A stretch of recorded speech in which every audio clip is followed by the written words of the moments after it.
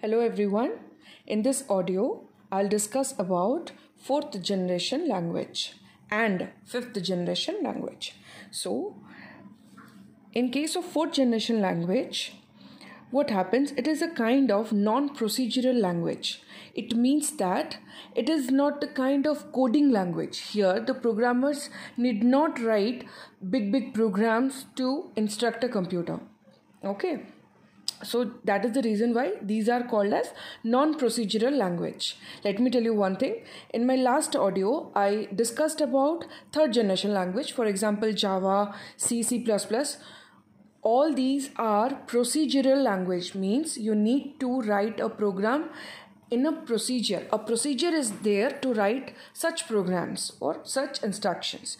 That is the reason why those are called as procedural language. But 4GL or the 4th generation language are non-procedural language, means we are not supposed to write any kind of codings here.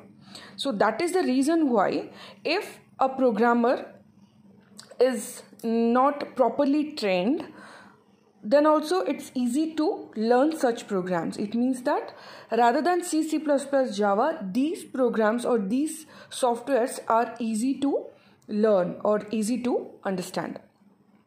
And the most important factor is that multiple common operations can be performed by single command.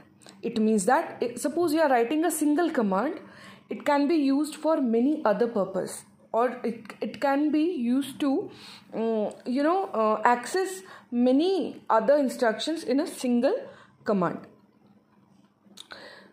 So for example, SQL, Oracle, I think you people have heard about such languages, Oracle, SQL, so all these are non-procedural language, and this came after 3rd generation language.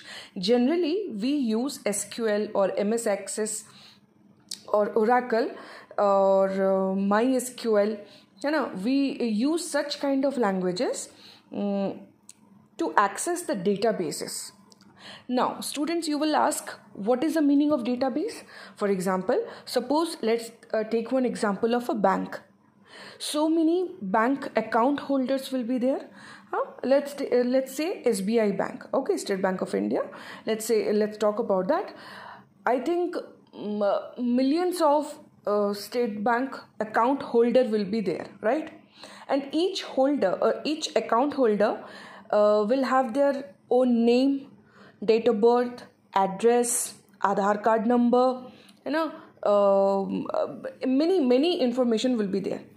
So bank need to store them at one place so that whenever they need those information about an account holder, it can be accessed or retrieved easily. So in order to store such information at one place is called as database.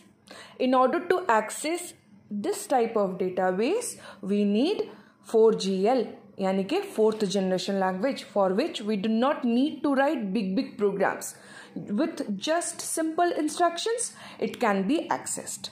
Okay, so the advantage is that it has simplified the programming process. As I said, we just need not write big programs. With just simple instructions, it is easy to access a computer. Mainly the database. System development is faster. Yes, it is very easy to develop the databases, to access and to retrieve.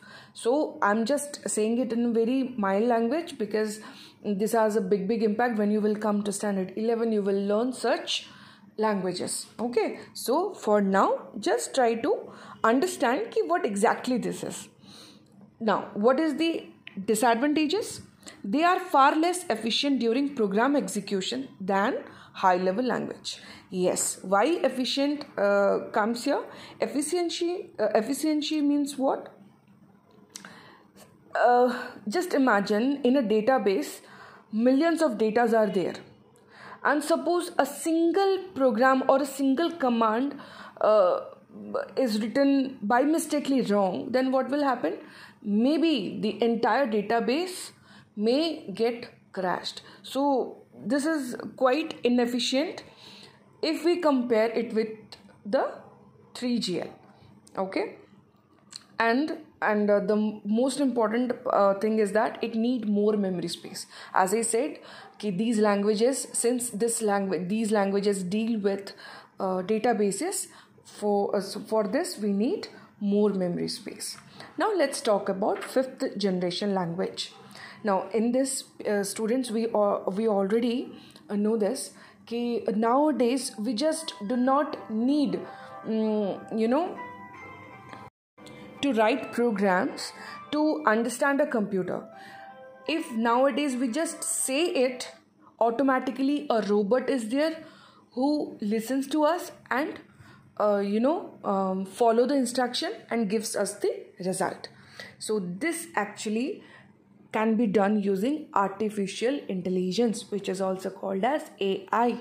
Okay, and this is called as fifth generation language. Generally here we do not need to write big programs, nor any small those like 4GL languages. Here we just need to give instructions and the result we will get in the real time only.